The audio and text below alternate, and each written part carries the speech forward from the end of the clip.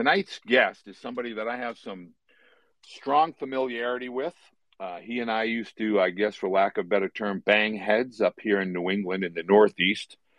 Jayson King was the former head coach of Franklin Pierce University, a perennial NCAA Division II powerhouse located in Rindge, New Hampshire, when I was a Division III head coach. And I even sent him a few, let's call talented players his way when I exited the college coaching fraternity to spend some time to be a dad and watch my sons navigate their high school and subsequently their college experience. So Jayson and I have been friends for many, many years.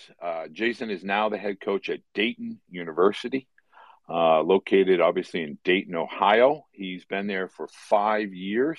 I believe this is his 5th year. I want to welcome you, Jayson. If you can turn on your microphone and say hello to everybody, that would be great.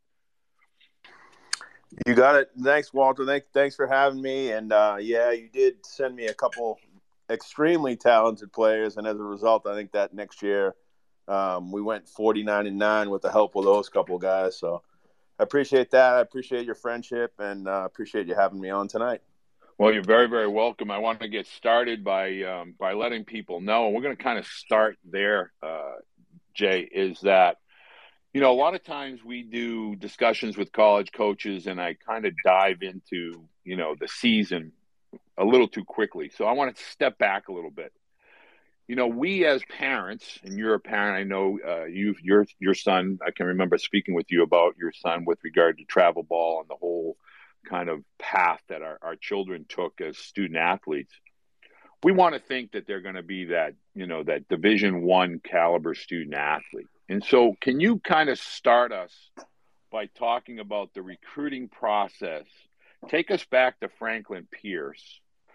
And in those days, recruiting the Division II student athlete and how hard it really was to get on the field at Franklin Pierce, and what it takes to be a college student athlete at the collegiate level so that parents and student athletes can have a good understanding. Well, I think it takes a lot of things, but the thing that's just non-negotiable is just the work ethic and the love of the game. I think those two things are like, without those two things, it's not going to be something that can last for over a long period of time. And then you're going to see guys that just aren't committed enough to make the improvements that they need to, no matter at what level that they're playing at. But I think that's where it all starts. If guys are willing to do the work and they're willing to improve and just never accept, not getting better on a daily basis, I think a lot of guys could have success, even if they're not like the most talented or the best player at that particular time. I think some of that work ethic stuff and guys that are just totally committed to finding a way can find their way onto teams and then find their way into lineups.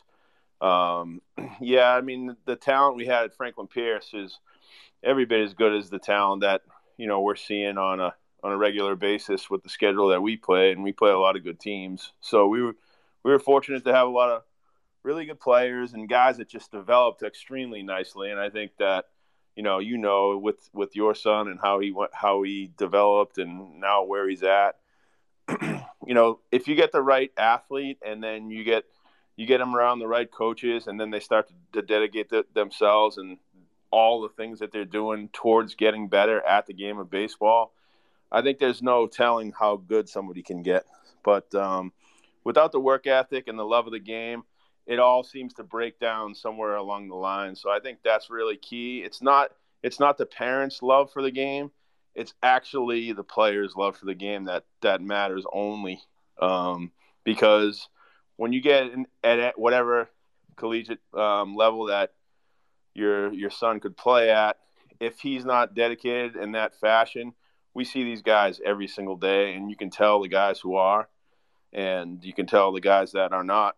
And there's always bumps in the road, and I think that's part of what we need to be good at, is just sticking with guys and trying to make them better and thinking about things that you can do to keep improving. But I think without those couple traits of the work ethic and then just the will to just get better. I think can be pretty difficult, no matter what level we're talking about. Because I also coach at Division III, and it's similar there. But that's just my feeling on what some of the key things that you'll need to have success. When you're going out and you're starting to recruit a student athlete, at what age are you as a coach identifying a student athlete, and where does Dayton University do the bulk of their recruiting? Is it off campus, or do you do it with camps and other events on campus? Yeah, I think everywhere that you could possibly find players, we're in those spaces. Camps are very important, very important. It's the only time that you could have all four coaches lay eyes on a player at the same time. So I think those are extremely helpful. For us, there's a lot of just some key contacts that you develop throughout the years that you can totally rely on and trust, that are extremely important. And then, there's just digging in the weeds and figuring out who's who and what's what, really, for us across the country. At Dayton is a pretty awesome place that can attract kids from all over the country. And, for us, we felt we weren't getting the best players from the Midwest. So we just decided to get them from elsewhere. And I think we have players from 16 different states, and a guy from Puerto Rico, a guy from the Dominican. So we love to have that in our locker room. And we're willing to go wherever we need to find the best players to help us win at the highest level. Is there a graduating class that you tend to start with? I mean, could you kind of shed some light on it? Is it freshman, sophomore year you're identifying and then trying to get commitments from? Or what's your philosophy as a coaching staff with regard to when you're offering student athletes? Yeah, I think it's kind of shifted gears a little bit here with the portal and a lot of good players coming available late.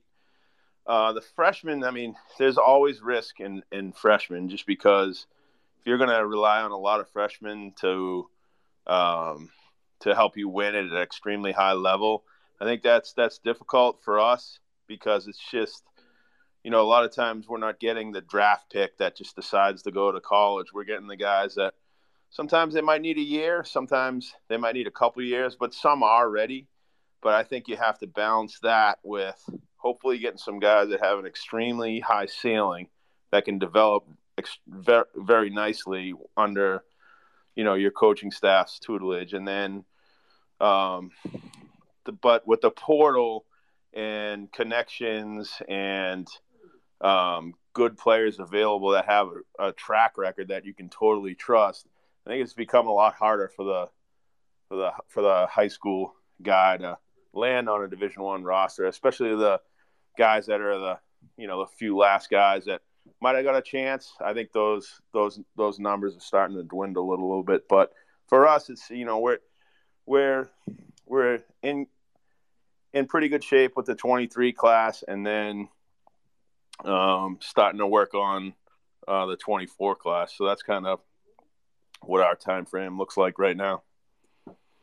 Can you explain, Jay, a little bit about that dynamic? Because a lot of we dance around it a lot, and a lot of these recruiting consultants or agencies, I'm not sure what they're calling themselves.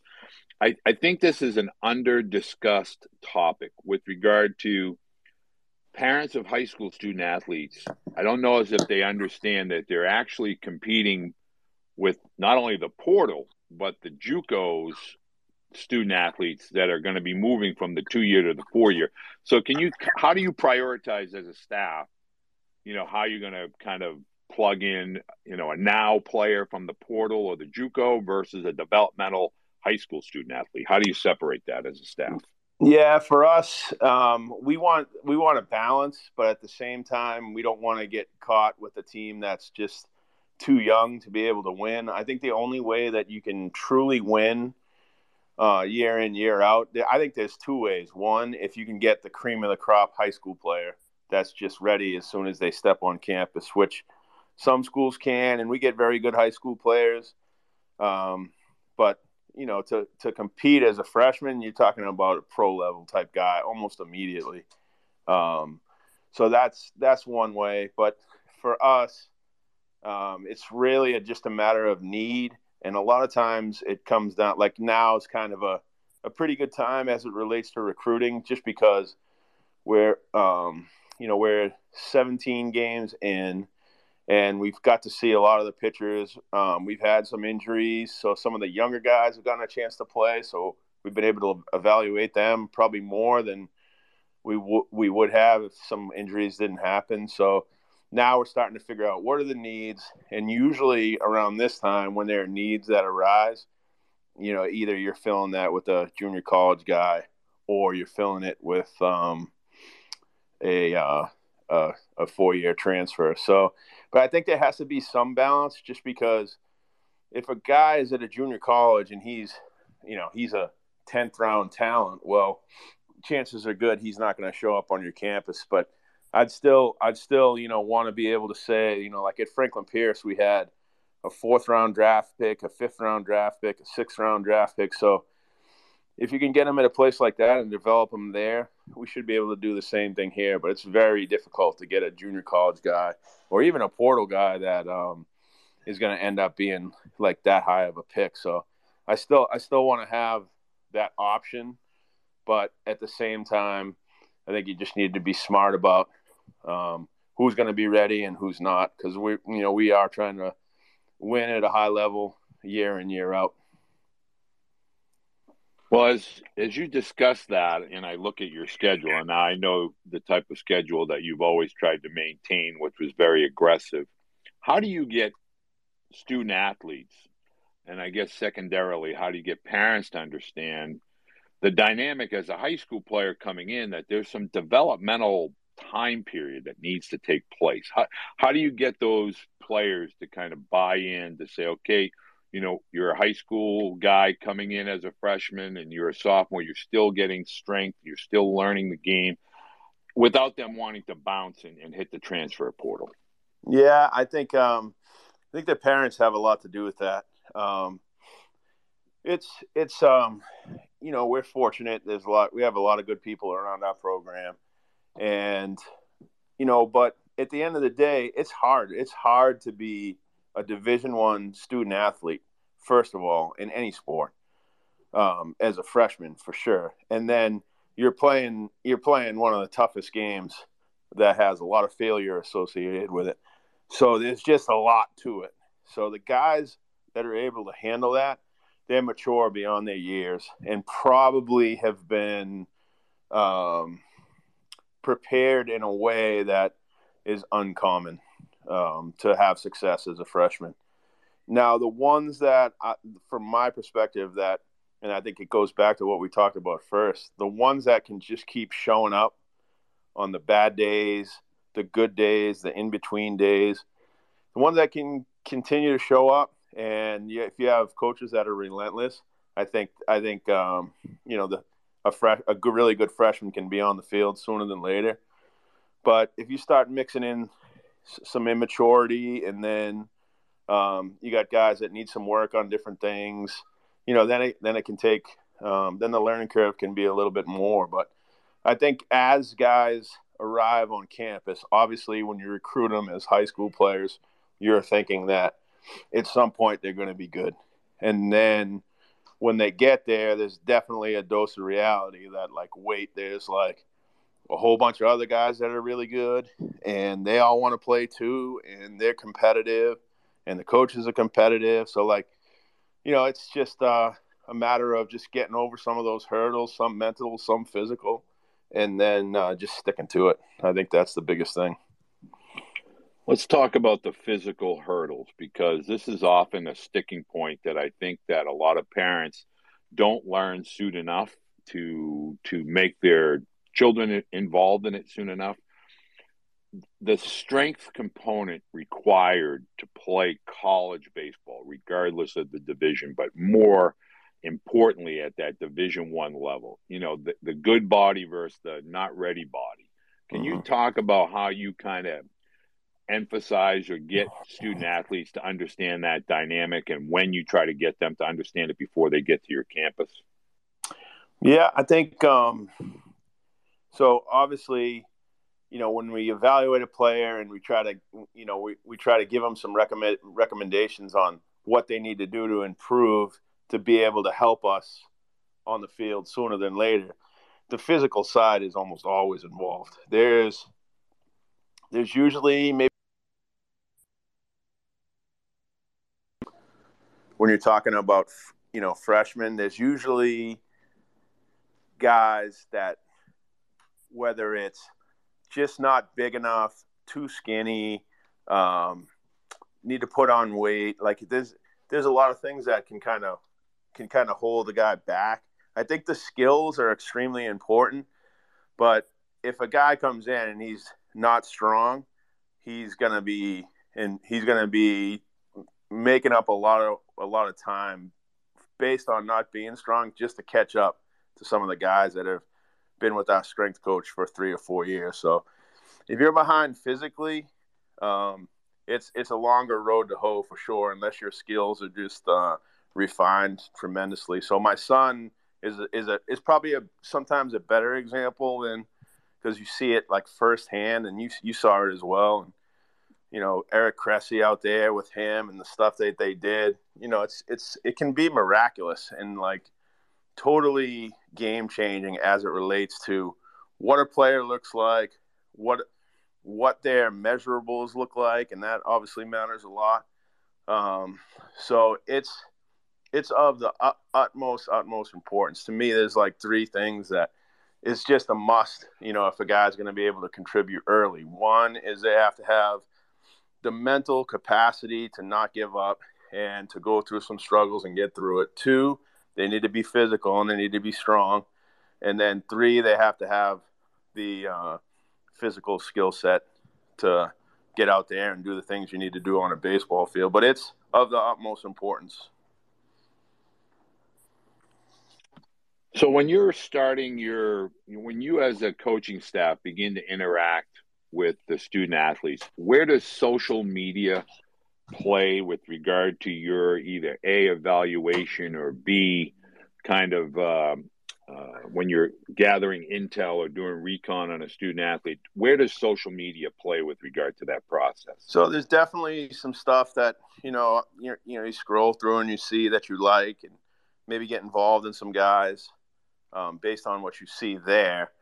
I'm not one of those coaches that's looking to put an X through someone unless it's just like an unforgivable type of mistake. I mean, for me, and my background and what Franklin Pierce looks like and that sort of thing, but I just consider like a good coach to be developmental, and it's not just based on the actual baseball side. It's actually based on the human being side.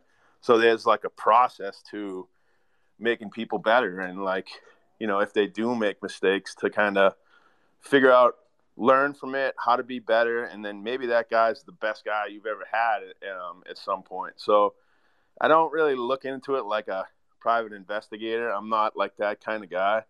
I try to look at the bright side as it relates to young people, and then see what kind of impact I can make. Is it a guy that I'm going to be able to really get a hold of and teach him the things that he's going to need to be a better player and a better person, or is it going to be always a fight to kind of achieve those things? So that's really kind of what my mindset is as it relates to social media stuff, unless it's just stuff that you're worried about if they get to campus making a similar mistake. Those guys, there's just no room to add those guys regardless of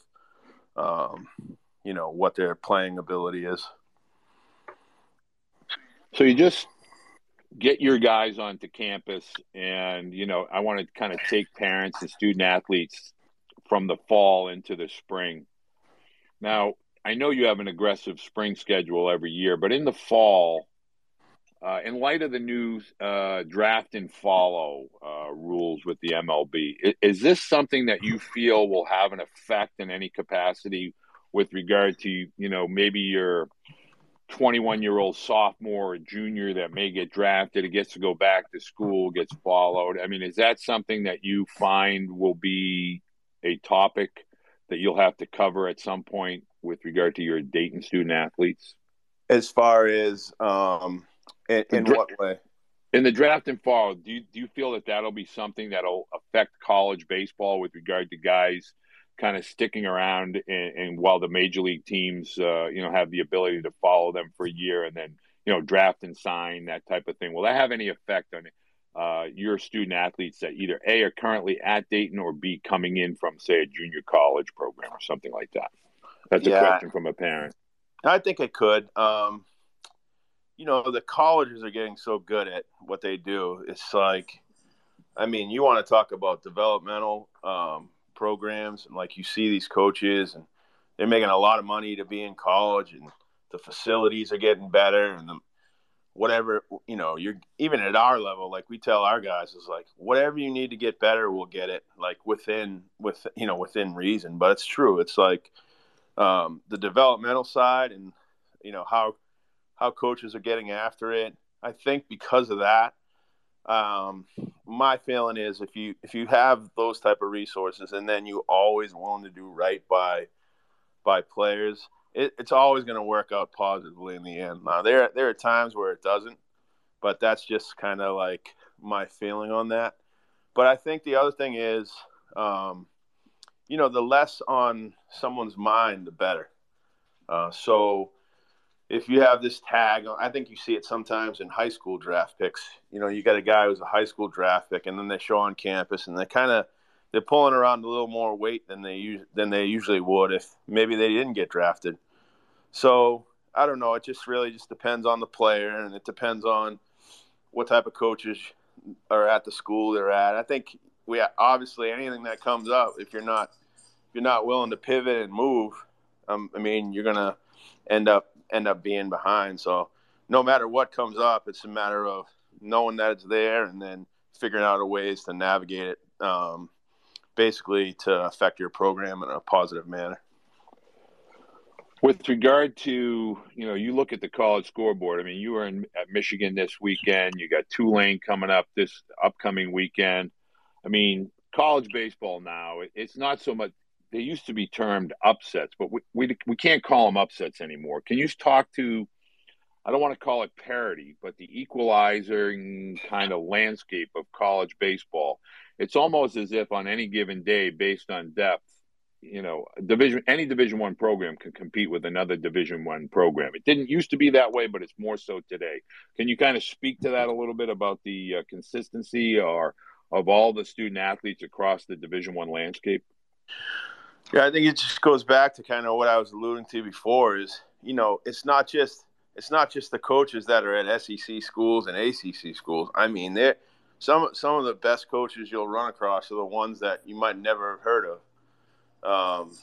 And then also, when you get to run into, like we played Michigan last weekend, those guys, they're just doing an incredible job. I mean, Brandon Inge is a first base coach. I think he was a 10-year big leaguer. I coached him when he was down the Cape, 25 years ago. I mean, he's sitting down there as their first base coach as a volunteer.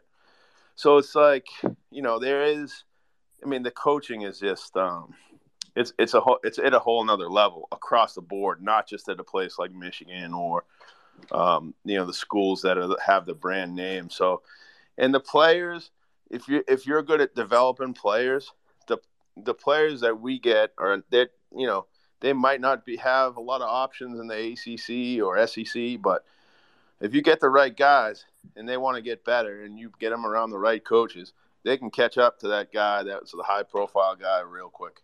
And I think that's kind of what you're seeing across the country, and I think it's a beautiful thing. When you're recruiting pitchers, are you projecting what they're capable of being, or do you need now arms? And this comes from a parent of a pitcher whose son is a junior left-handed pitcher throwing 82 to 84. In other words, is there projection based on what they will become, or is it what they're doing presently? I think it's both. I think you need guys that no doubt that are going to be able to get Division I college hitters out, which it takes a certain repertoire of pitches to allow that to happen. So you can't just roll in there with a low 80s fastball and below average breaking ball and no changeup and expect to have results. That's just not happening. So I think that there is room for the developmental guy, but it has to be like for us. I mean, I think if you're afraid to dream on players, you never really can find that guy that is either like a late bloomer or just had the never-ending will to be a good player. I think if you always shrug those guys off, I don't think you can ever find the guy that nobody liked that next thing you know is a draft pick or an All-American. But, with that being said, we all know how important pitching is. And when you don't have it, the other stuff doesn't matter. And so because of that, I think you need more guys that are ready, or you need to make sure you have enough guys that are ready. And then when you're in those situations where you feel good like that, I think it allows opportunity to add guys that you can dream on a little bit. But if not, the room for error is smaller, and then the room to dream is probably offered on less guys. When you're recruiting student athletes for Dayton University, are you relying more on your network of people that you trust as evaluators, or are you communicating with student athletes that you've seen, whether it be at showcases or tournaments, et cetera? I guess the question from the parent is, how do you feel it's best to get a student athlete in front of Dayton if you have not seen them play? Got it. Well, I think I don't know how other coaches do business, but if someone gets in contact with me, that they'll get a response, and then it's just a matter of how bad do they want to get in front of us. That's really what it comes down to. Now, I know of plenty of coaches that don't handle things like that, but that's just the way that we approach it. So I think the easiest way to be sure that you're going to get in front of the coaching staff is to go to a prospect camp. Like that, there's no way that the head coach won't be there. And there's most places the other three coaches will be there as well. So that's a slam dunk, no brainer. The other way is just it really comes down to being in the right tournaments, being in the right spot at the right time, and then generating some interest prior to the time when we're going to be out seeing a lot of games, which is basically June to September. Do you follow any specific travel ball organizations, or do you just go to events and tournaments and obviously your camps that you have there? Is that how you rely to get most of your student athletes with regard to high school recruiting? I guess the question from the parent is, do you only follow certain teams, or do you follow anybody that shows up at the tournament that catches your eye? It's a crazy question, probably a way longer answer than I'm going to give you. But just going back to your previous question, like the networking is absolute key. So I write down, I have a list of like key contacts where I try to check in with those people all the time. And if they have a player that they say is a guy we want, it's like, how fast can we get them? So those guys are the most important, because a lot of times if you trust them to that level, they're going to know years worth of information instead of one tournament or one high school season. They're going to know what makes that person tick. So that's primary. But just kind of answering, what you just said is, it's just a matter of generating enough interest for someone to put your name down is someone that you have to see. I mean, that's really what it comes down to.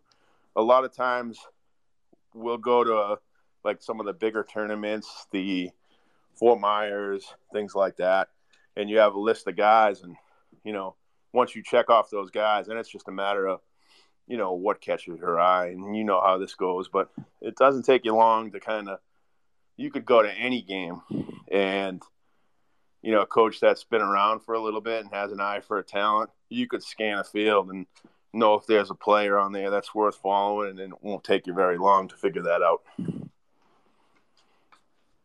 Well, I know how you do things, but I'm trying to make sure that parents understand.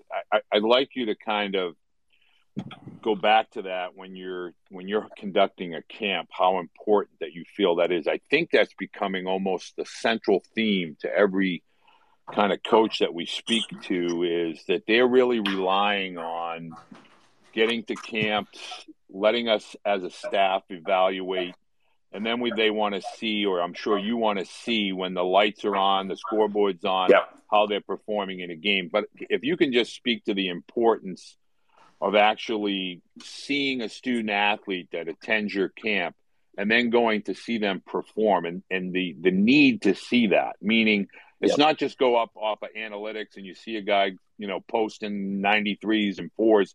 You want to see how that plays and how they're mixing in secondaries, et cetera. I think that's some value for parents to understand. It's when the scoreboard's on that really matters for evaluation. Yeah, so at the camps, if there are the occasions where it's just like, wow, this guy showed up and he's 6'4" and he's 89 to 92 and his breaking ball looks good. There are those times where just the skill set is, you don't need to see a lot more besides what the skill set is. I'm still a firm believer, and I know, people talk about showcase players and things like that, and I get that. But I'm a guy that likes to see the tools at the camps. A lot of times it's not enough on that given day unless we have a background on the player or you've already seen him play in a game, and then maybe it's just a matter of checking a box to get him to commit. Other times, seeing a guy that's at the camp will provoke you to go see him live in a game. But if you're there, and any coach I think coaches are pretty good when it comes to camps to making sure that we give these guys what they came there for. So that if they're at your camp, your job is to evaluate them. So that happens, and I could say that, almost any camp that's run, that happens, because there's a lot riding on those camps and doing a good job, not just finding players, but there's other things to it. But it's a guarantee that your guys are going to lay eyes on you. And the other thing that's really important for parents is finding out where these guys are at and finding out where your son is as far as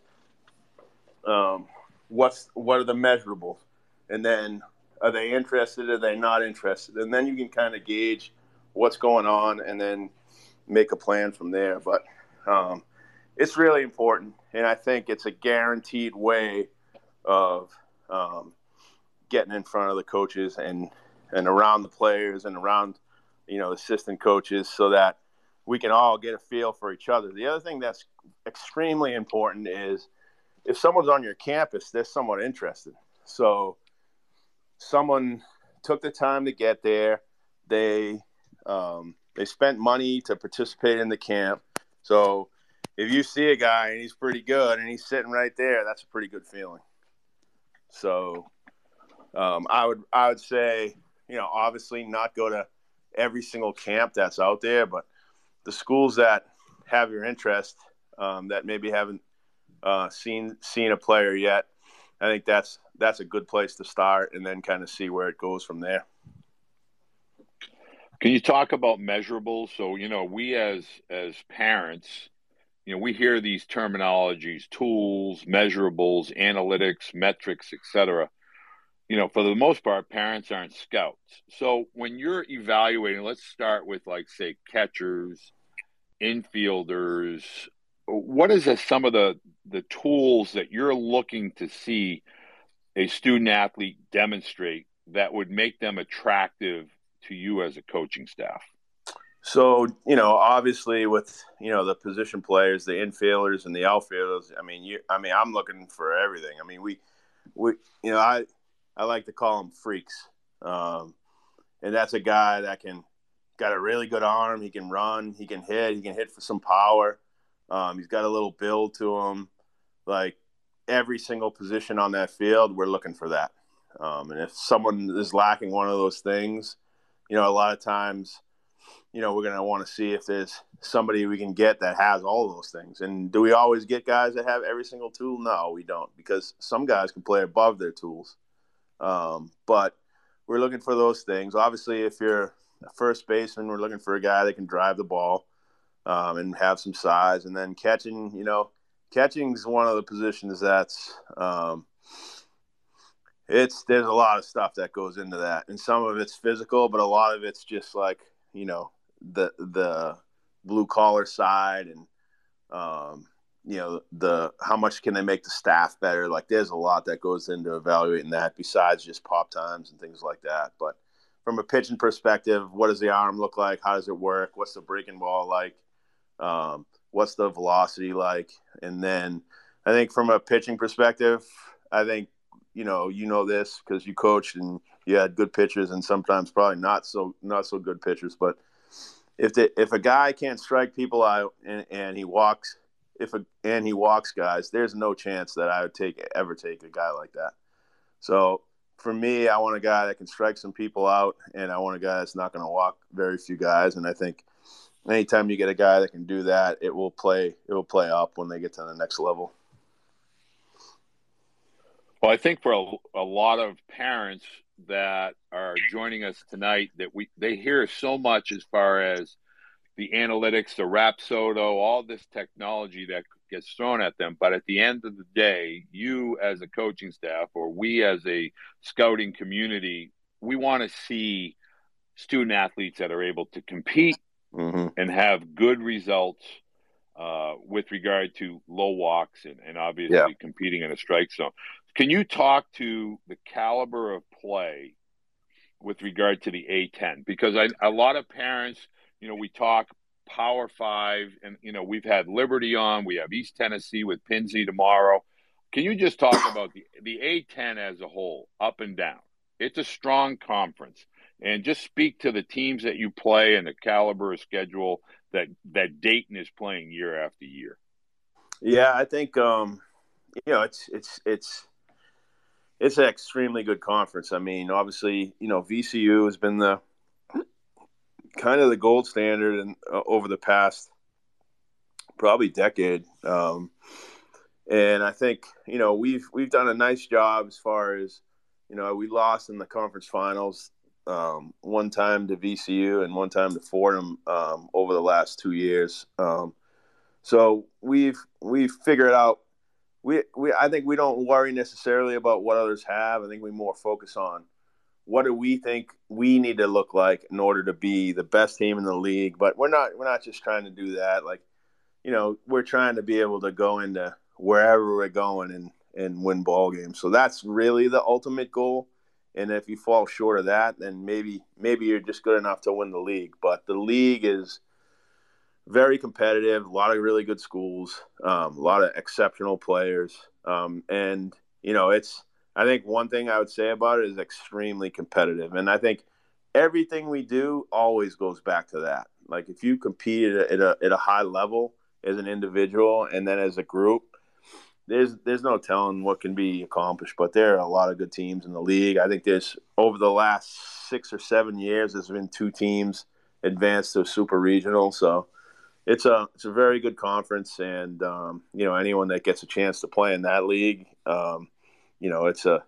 kudos to them because it's a strong league. Okay, quick question from a parent who wants to know do you as a coaching staff consider players that are two-way guys, or is that something that you frown upon and you want pitchers to pitch and hitters to hit? We do. We like guys that can. We like two-way guys. A lot of times, it's not the guys we've had at Dayton. A a lot of them have chosen to do one or the other over the span of time. I think there's obviously benefit to having a very good two-way player. Obviously, you get like almost like a 2-for-1 as far as the roster is concerned.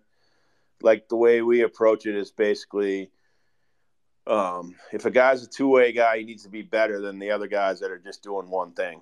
So if it's not that, they almost turn into a one-way guy anyway. So, but if they're, like obviously we had the Reno boys, and one, Keith was a two-way guy, and he was one of our best pitchers, and he was one of our best hitters. So he's in there every day. He's doing everything he can to help us win. I think now those guys are few and far between. I think they show up less, and there definitely is advantages to focusing on one when you get to college. It's just a time element of getting the work done that you need to.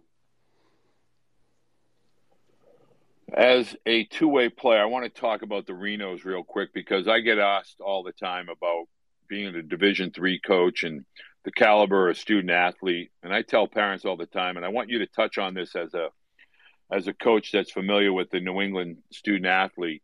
We have a few New England parents and student athletes listening. Would you not agree that brothers Kevin and Keith were probably Division I caliber student athletes?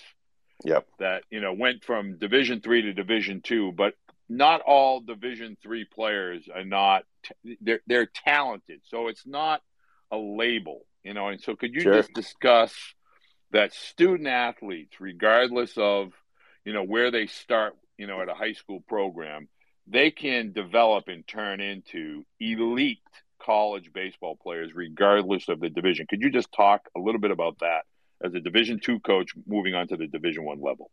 Yeah, Keith and Kevin Reno, obviously they played for you at Becker, and then, they came over and were with me. I mean, those, like when you say the word freak, I mean, you put those guys right underneath. You start the list with guys like that. I mean, you're talking about guys that can do anything they want to on a baseball field, and obviously they started off for Becker for many different reasons, but there are great players everywhere, and I think that's the coolest thing about baseball. And part of it has to do with the like you mentioned about games being closer against big programs and smaller programs, and you see guys at all levels, and I've seen this, and I've been fortunate to be around a lot of these guys.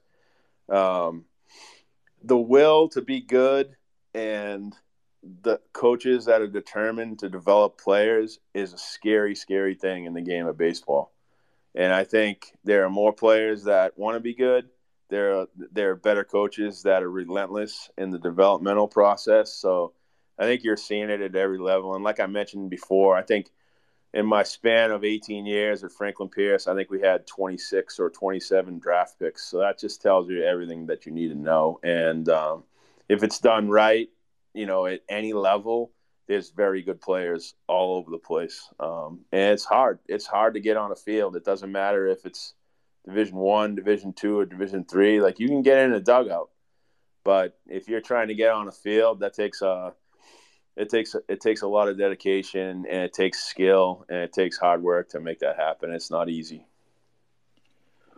On that topic, late bloomers tend to come from the Northeast. Mm-hmm. Can you speak to is there a place within college baseball for the late bloomer, the junior that kind of comes of age entering their senior fall, the rising senior, or do they have to go to the JUCO route? A question from a parent is their son is 6'3", throws 87, 88 from the left side, just finding his body.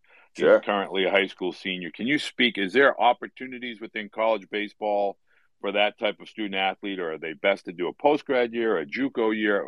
How do they find their way to a school like Dayton is the question from the parent. Yeah, I think the options that you mentioned are very good options. Obviously, like doing a gap year or doing a post-grad year, that can help springboard some guys. I think the JUCO right's always good, but if you're talking about a late bloomer that's just has developed into a guy that can be at the Division I level, to me it comes down to okay, are they good enough to be on a roster, or are they actually good enough to jump in and be better than, the recruits that you already have? I think if it's a guy that's developed to the point where they're going past some of the recruits that you already have, then yes, there's absolutely room for a guy like that.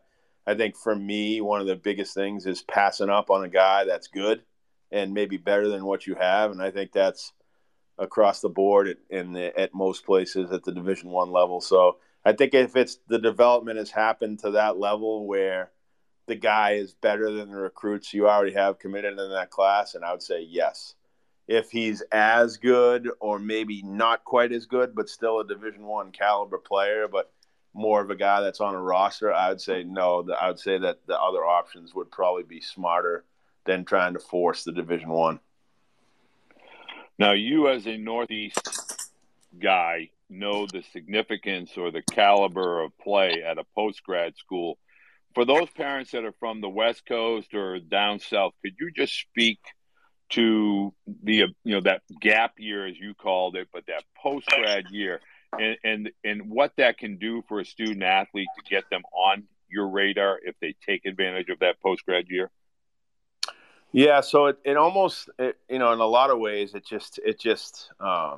like a refresh. It's like a refresh button. So you just click it, and if the guy has done like a crazy amount of work, whether it be on the skills or whether it be on the strength, like you can when you click it, it looks different. Um, and if it's done right, like a guy that goes to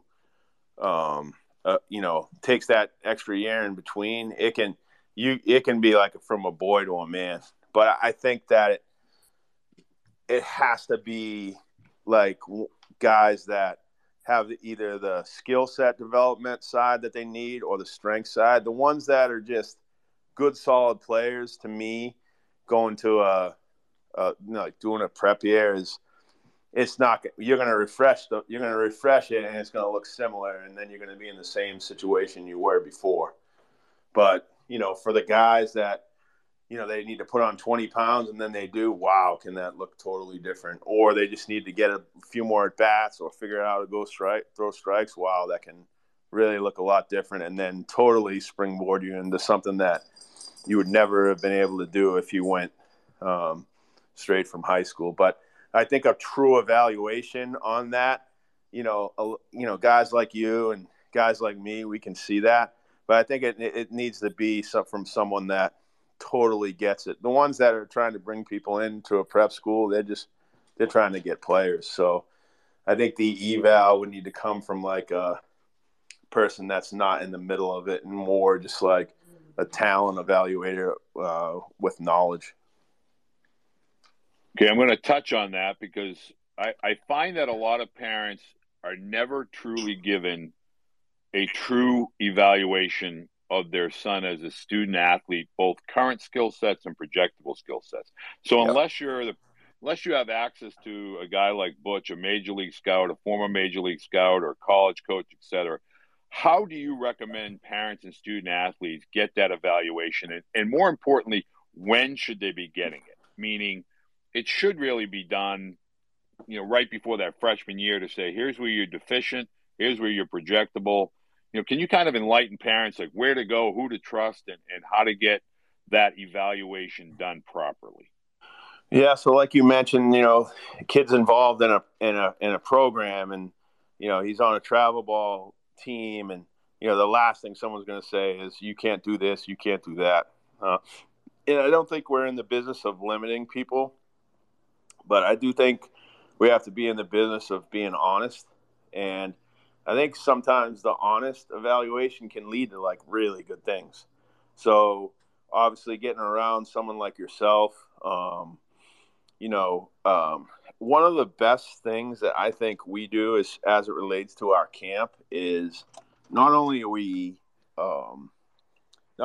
running guys through and then looking at them and working with them and doing all those things, but the biggest thing for me is the evaluation. So I'd say freshman year, yes, you roll someone through. What's the 60 time? What's the arm strength? What's the Rapsodo stuff if they have that? Like, collect all that and use it. Okay, where is this guy at? If they're not getting a call right then and there, then they know, okay, maybe he's not at this level right now. But it doesn't mean that they can't get there.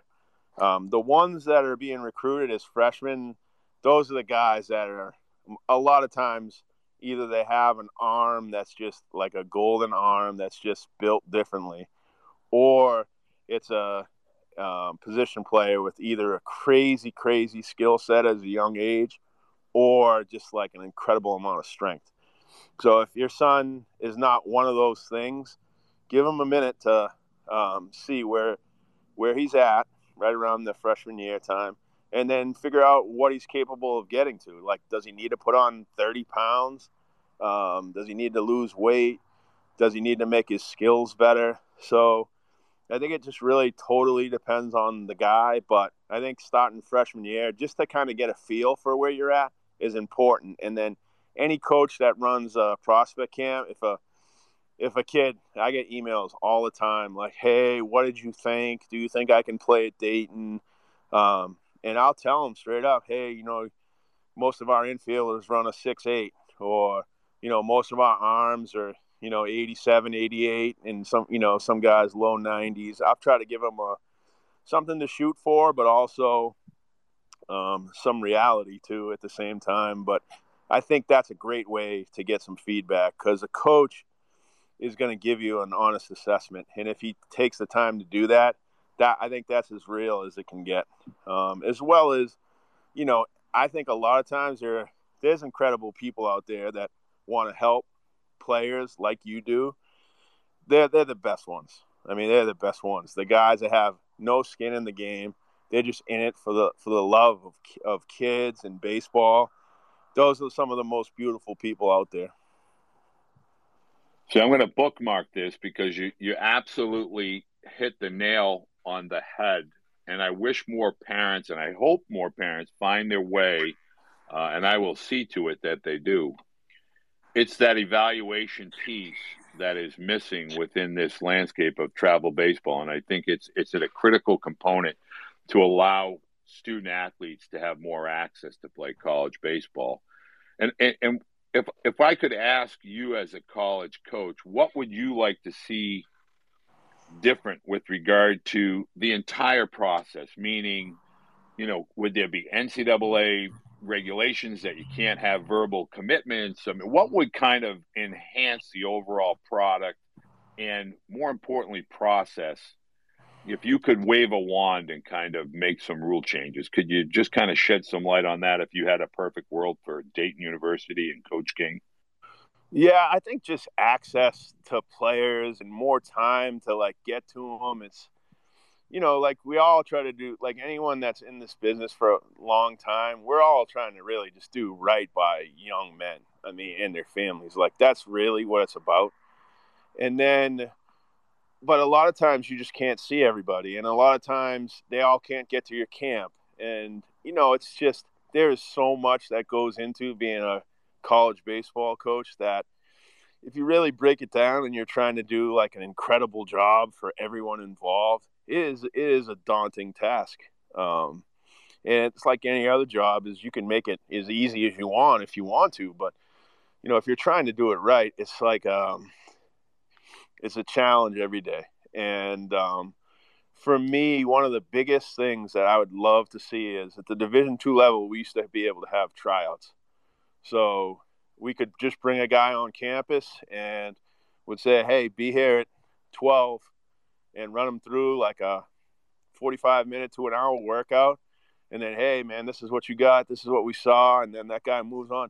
I probably did that in my career at Franklin Pierce 1,000 times. And, people appreciate it. They appreciate you spending the time with them, and it's easy for us to do it. A lot of times it's easy for the parents to get people there. So I think that is an absolute no-brainer across the board. Right now, Division II is the only level that they allow that.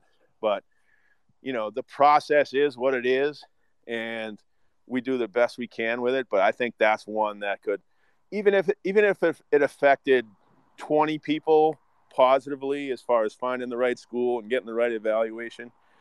If you times that by 300 schools at the Division I level, but you also put all the other schools in there, you're talking about thousands and thousands of kids that could benefit from something like that with absolutely no cost. So that's one thing that I would love to see happen. So what I want to let parents know is Coach King is probably one of the most honest, candid, direct college coaches you'll ever come into contact with. And one of the things that I love about Jay is the relationships that he has with not only his current players, but his former players. And can you talk, Jay, a little bit about off baseball in the development of young men, meaning that when they graduate, they become part of the professional business community. They become involved in relationships, not only within their family, but new families that they begin to start. Can you talk about now having the ability to look back and talk to students that are in their 40s and late 30s and having children, what that means to you as a college coach? Yeah, well, to me, everyone's different, but to me, it means everything. And a lot of times, like I mentioned, is, you have things that just matter, and you have to decide what's important. And obviously, winning is important. There's no doubt about it, and I don't shy away from that. I want to win, and I want to win at the highest level, but I want to do it right, and to my right, it might be different than someone else's right. So if my right is get guys to commit 100%. So our thing is coaches are going to give you everything we have, every bit of what we have, and then you're going to do the same. And I think that's extremely important. Work ethic, if you're just a hard worker in today's society, you got a real shot. And it's just an absolute non-negotiable. And then the compete side of it is also falls into that same category. But my best friends in this world are guys that played for me. A lot of them are still coaches. Some of them are college coaches. But those are the type of relationships that we have. It's just like I tell my players it's not just about baseball. If you're, to me, and I don't know if a lot of coaches want to do this because it's, there's a huge investment in it, but it's personal. Coaching is personal. It isn't just about winning. It's about what effort did you put out, and it's caring way more than just about someone as a baseball player. So we talk about that stuff nonstop. What would this look like if you did this when you weren't a baseball player and you're out in the real world? Would it look good or would it look bad? And then you combine that with all the lessons that you learn from playing a game that's extremely difficult. I think it can be a beautiful thing. And I know for me, those relationships are everything. It's just, there's nothing better. And there's nothing better than seeing people succeed and do well and grow. And at a place like Franklin Pierce, where guys had a lot of room to grow, the reward is so more significantly better than any time that you missed fishing or playing golf. I can tell you that. I can speak to when I'm working with parents and speaking with parents, I try to let them understand that in some way, when we're recruiting student athletes and then they play for us for those 4 years, we see your sons become men. Right. And our focus is not just making them the best baseball player. It's about making them the best person. And Right. so every year when it gets to graduation time and your seniors get ready to depart, can you kind of speak to that emotional kind of time period? Because you really engaged with a young man from that 18, think we know the world, to the actual man that leaves campus. Talk about that dynamic as a college coach when that guy's a senior, when he departs your program. Got it. Yeah. So I'm probably a little bit different as far as how I see that day, like that particular day. Um, like I'm huge into the journey of it all, like the making mistakes, the goofiness of stuff, um, the ups and the downs of a season. Like I'm like way more into that and then focusing on that. And then when they get to graduation, I just like it's like a it's like a accumulation of all that. But I'm really more in love with the actual journey and like the day to day. When they get to the end, if they play for me for 4 years or 3 years, like I know they're gonna do fine. So I don't get emotional about that. But obviously, there's a lot of emotions like expended like over the course of 3 or 4 years or however someone plays for you. It's just what we do and how we like to do it. But I think the emotions come in when you get the cool texts on like, hey, I'm a great dad because of some of the stuff I learned from you. And do you remember this? Do you remember when you said this and did this? And it could be the dumbest and goofiest thing, but those are the things. Those are things that they remember, and they appreciate all that. And when they're grown and have families, and they remember those things and they cherish those things and they appreciate what you did for them. I mean, what better thing in the world could there be than that?